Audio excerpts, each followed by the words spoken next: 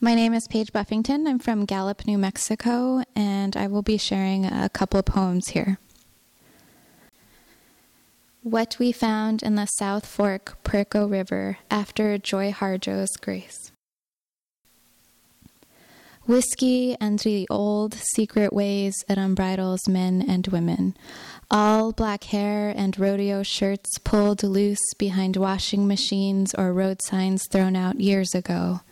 Still, we visit over coffee and talk of that tameless summer, fires juniper tall and backpacks stuffed with singing cans, how the horses broke themselves into blackbirds running off mesas of clinging April snow. How the body pattern of the one forgotten and left drunk in the filling wash crushed our red willow dreams, and we decided we couldn't stay around the old homestead no more. So we left that summer house to our mothers and knowledge of home inside cinder block frames of our memory, and walked barefoot into Gallup or Grants.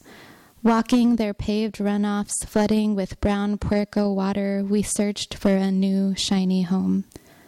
Like wild people, we lost love for clay, the empty seats of pickup trucks and mail rain caught in wash basins. So we chased down everything that glittered, sparks from trains grinding against rail lines and the burning side of cigarettes. We ran as the animals crawled under rocks to sleep, until vacancy signs warmed our bellies and frost burned our feet. And in April, we stretched with first thunder to throw out hibernation and welcome a new spring. And we laughed because we felt new. And behind the Hacienda Hotel, knee-deep in oily runoff water and with our hands parallel to telephone lines, we felt like we finally found home. I wish I could say this new home was hugging a soft brown woman with a homemade apron pulled tight around her waist, that all her waiting was over, or talking about a red snake circling inside a crow. But there, above the concrete runoff, home was only a few minutes of comfort. We clicked our tongues to call horses down from the sky and remembered spring once meant walking barefoot down muddy dirt roads and hawks crossing silent midday suns. I want to say with good intention we hitchhiked the hungry Highway 491 home, but we stayed in that hotel room 3 more neon warm seasons. One January, you caught the last Greyhound to Santa Fe to sell roadside paintings or strands of obsidian beads, and I walked toward Albuquerque or Phoenix or somewhere deeper south. Oh, how whiskey and shiny things still make us crazy. Have you ever seen the rain? Storm clouds touch highways, their adorned, name-carved crosses for the first time this season. Notice the animals stretching in that red Arizona wide open, antlers, those velvet wings extended, the scaled warm and uncoiled, breath streams shining, the rivers running down, the cliff swallows feather-sharp back. Notice some thirst inside of you. Remember running wild, hair unbraided in rain. Let me tell you about the season a grandmother left us, about the ways I called down a flood. I went through her room, the sun-paled boxes, ran after the truck taking her mattress to burn in a field, and in stubborn grief I stood in dog-dug holes just outside of our door, waited for July, then August, for animals to break red clay with their backs. I stood waiting for the clouds to gather, then open, for the sleepy salamanders to slip their puddle-wet bellies across my feet. I stood until I no longer knew what to do when these water beings touched us, until I no longer watched Ben-Hur on Sunday mornings or heard, "Don't ever chase after a man who doesn't want you," or whistle at night, until I no longer sang slow her wood stove sermons.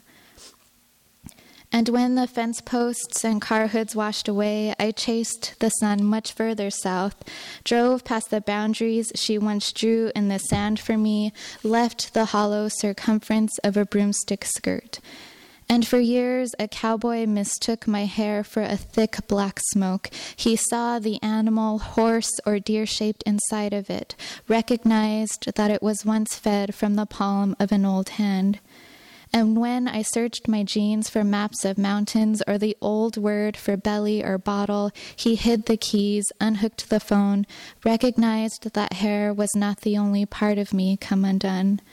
But this is not a story about him or of loss, remember. I asked you to think of animals, the rain.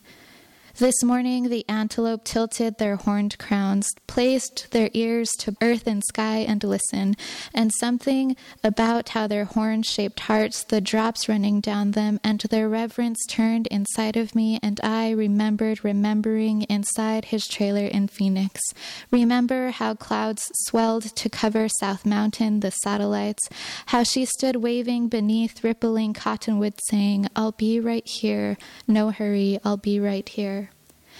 And I pulled away from him, escaped the concrete-heated city with a stubborn, childlike twisting, the way I escaped from her grip so many years ago to stand in fields with the other children, to show our mud-covered bellies to the sky, to sing the hymns of Jesus, of moving from water. And the same cloudburst beaded, crawled across the windshield, dripped from pine forests of Flagstaff, the sage in Navajo, to tell me that I was welcome again, that it's all been here the whole time.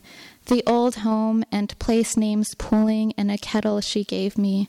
That to remember her is in telling you that I was told to not yell or carry on in storms, that a light rain is female, that she looks like smoke when pulled over a mountain. It's in telling you about a man from over the hill who was lost to this mountain fog once. He didn't listen when they told him not to travel in rain. Maybe he went looking for 1 cup of coffee, livestock lost, for money or shiny things, a woman, or maybe he was simply wandering too far from home.